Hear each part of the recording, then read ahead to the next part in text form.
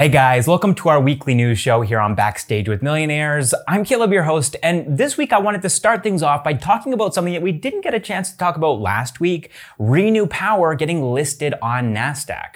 ReNew Power is India's largest renewable energy company, at least by operational capacity at 5.4 gigawatts, and they merged with an SPAC called RMG2 to go public in the United States on the 24th of August. Now, RMG2 actually went public on December 14th of 2020. They raised $345 million from that IPO.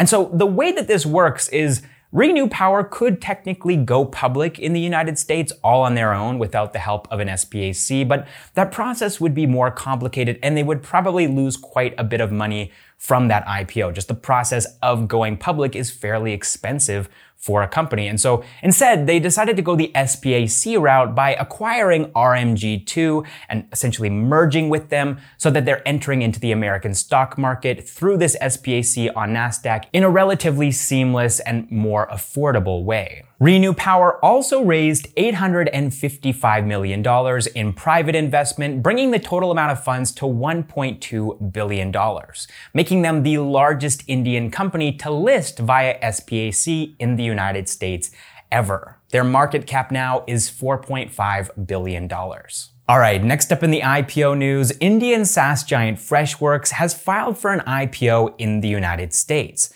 Through this initial public offering, they're planning to raise $100 million. And just a little bit of background on Freshworks. The company was founded in 2010 in Chennai as Freshdesk, but eventually changed their name to Freshworks and shifted their operations to the United States. The company currently has 52,500 customers around the world. And in case you wanted to know a little bit about their financial situation, maybe you're planning to apply for allotment in this IPO if you're based out of the United States or you're someone who invests into American companies, they saw a 50% increase in their revenue in the calendar year of 2020, from $172.37 million in 2019 to $249.66 million in 2020. During this same time period, they also saw their losses increase from $31.12 million to $57.29 million. But in the first 6 months of 2021, it seems like the financial situation of the company has improved significantly as their revenues have reached $168.93 million, while their losses are only $9.84 million. All right, next up, this video is sponsored by Jungle Ventures. And this week, I wanted to highlight a video that they made talking about 3 of the biggest reasons why SaaS startups fail. And I'm sure at least a handful of you guys who are watching this video right now are SaaSpreneurs yourselves. And if you are, leave a comment down below, shout out to the SaaS ecosystem. But even if you aren't, you might be thinking about starting a SaaS startup at some point in the future. So I would definitely recommend that you check this video out. It's super useful. And here's my favorite clip from that video. A number one failure for SaaS companies is underestimating churn and retention and overemphasizing on acquisition. SaaS are great businesses. You enjoy high growth margin, predictable, repeatable revenue, and an active base of users. So long as you provide value, they will keep on buying and paying each and every month. But at the same time, it means focusing on retention is extremely critical. Whatever got you to a set of early adopters and initial traction may not work in the future and in order to scale. So based on that short clip, if you feel like you might learn something from the full video, then I would highly recommend that you check it out, and we've put a link to it in the pinned comment and the description down below. Also, you should know that a large chunk of Jungle Ventures portfolio startups are operating in the SaaS space. So these guys definitely know what they're talking about. They're one of Southeast Asia's oldest and biggest VC firms, and they've made some pretty noteworthy investments into Indian startups specifically. Now, if you're over there on Jungle Ventures YouTube channel watching that video, then you might as well hit subscribe too, because they post a new video there every single week. And thanks again to Jungle Ventures for sponsoring this video. All right, next up in the news, India's largest stock trading platform, Zerodha, has received in-principle approval from the Securities and Exchange Board of India to set up their very own asset management company, which will allow them to start creating their own mutual funds. Now, I think there's two key reasons why Zerodha is moving in this direction, why they're so adamant about setting up their own mutual funds. Firstly, the competition is doing this and they're doing it faster than Zerodha right now. If you'll remember, Groww had acquired Indiabulls mutual funds business, and then also Sachin Bansal's Navi has set up their own mutual fund as well. So it makes sense for Zerodha to do this from a business standpoint, from a competition standpoint, but I also think that it's important for them to do this because they want to reimagine mutual funds for a younger generation of investors. This is what Zerodha has always done. This is what they're known for. Taking something that is complicated and difficult to access and the barrier to entry is very high, and then lowering that barrier so that it's way more accessible and it's way easier for everyday people to jump in and start investing. This is something that's true for younger generations, but also just people in general that wouldn't have normally considered themselves to be investors, but they have a smartphone and they can download the Zerodha app and jump right in, and it's very easy to do. And so now they want to do the same thing with mutual funds. They want to revitalize this category of mutual funds and make it accessible and even more interesting than it already is for everyday people and also younger generations of Indians. All right, next up in the news, an Indian startup by the name of Urban Air Laboratory has built a plant-based smart air purification system called uBreathe Life.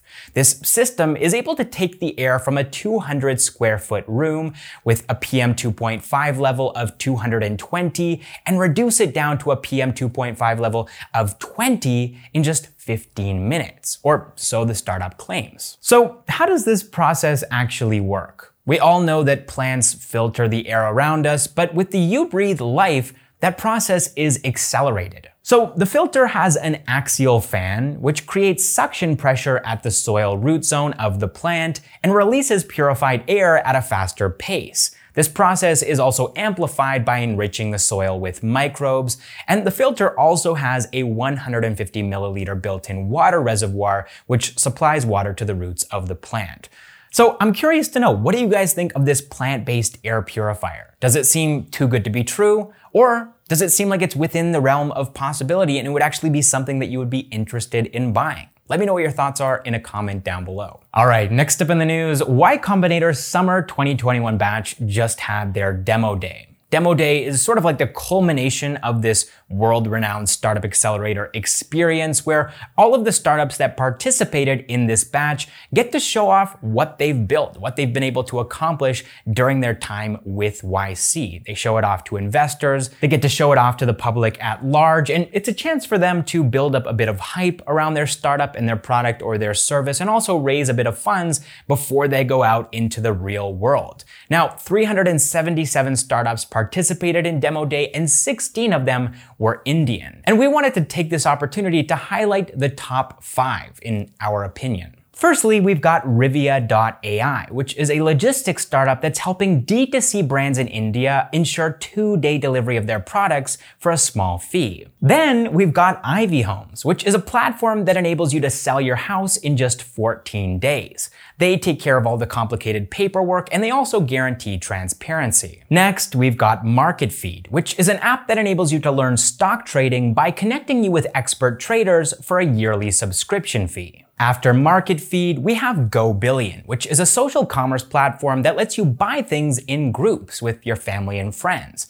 This enables you to get better deals and discounts on the things that you're buying. And then finally, we have Stack. They're calling themselves the vanguard of India for effortless investing, and basically this app enables users to set their investment goals and a couple of ground rules, and then the app takes care of the rest, and it just grows your money over time. All right, next up in the news, a quick update on the situation with Tesla. India's transport ministry has approved 4 separate electric car models from Tesla, but it doesn't look like they're going to be hitting the roads anytime soon. When asked by a Twitter user to please launch these cars as soon as possible, Elon Musk said that we want to do so, but import duties are the highest in the world by far of any large country. Moreover, clean energy vehicles are treated the same as diesel or petrol, which does not seem entirely consistent with the climate goals of India. However, in another tweet, he said that we are hopeful that there will be at least a temporary tariff relief for electric vehicles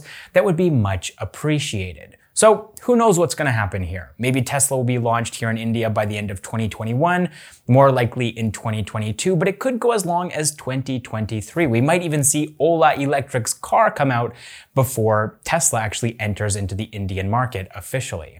All right, moving on to some acquisition news now. EdTech startup Scalar Academy, which offers online computer science courses for students and working professionals, has acquired online coding platform Coding Elements in an all-cash deal worth $1 million. This is Scalar Academy's first ever acquisition, and it's going to help them to expand their course portfolio and also onboard 4,500 new students immediately. Currently, they have more than 7,500 students on their platform, and they're going to be exploring future inorganic growth opportunities to accelerate their growth. All right, moving on to some funding news now. Voice AI startup Skit, which was previously known as Vernacular AI, has raised $23 million in a funding round led by Westbridge Capital. Their flagship conversational AI platform, Viva, can understand and respond in 16 different languages and 160 dialects, and they're going to be using some of these fresh funds for international expansion into markets like the United States and Southeast Asia, as well as some local expansion as well here in India.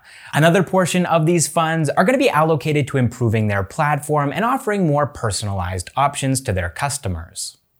All right, next up in the funding news, online insurance provider and the first unicorn of 2021, Digit Insurance, has raised 121 crore rupees from TVS Shriram Growth Fund. Digit Insurance already has more than 20 million users on their platform, and since the company was founded in 2017, they've processed claims for more than 400,000 customers. They saw a 150% growth in the financial year of 2020 and brought in revenue totaling 1,247 crore rupees. All right, next up in the funding news, gold-based lending platform India Gold has raised $12 million in a funding round led by PayU and Alpha Wave Incubation. So India Gold was founded in 2020, and they offer their customers lockers in which they can store their gold. Then they use that gold as collateral to offer those same customers loans. And while they're currently only operational in Delhi NCR and Indore, they already have more than 800,000 users.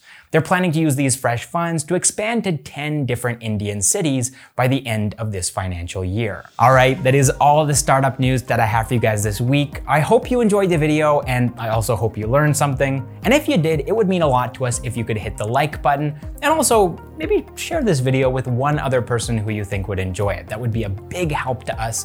And also, if you haven't already subscribed, now would be a great time to do so. We post new videos every single week about Indian startups, entrepreneurs, and the latest news. Also, you should know that we have a Hindi channel where we post these kinds of videos in Hindi, and we also have a podcast where we post all of our content in audio form. So you can go check out both of those if you're interested. And also, big thanks to all of our Backstage with Millionaires members, our unicorns, our decacorns. We have a new decacorn, Sanjil. Thank you so much for signing up and becoming a member and financially supporting us. And our hectacorns. All of you guys are just incredible human beings, sending your hard-earned cash our way to support the videos and the content that we're making about India's startup ecosystem and the startups that make up that ecosystem is, it just continuously blows my mind. And I know I'm speaking for the entire Backstage with Millionaires team when I say that. So thank you guys so much. But even if you can't afford to financially support what we're doing here at Backstage with Millionaires, just the fact that you've made it this far in the video is plenty of help. So thank you for making it this far, and I will see you guys in the next one.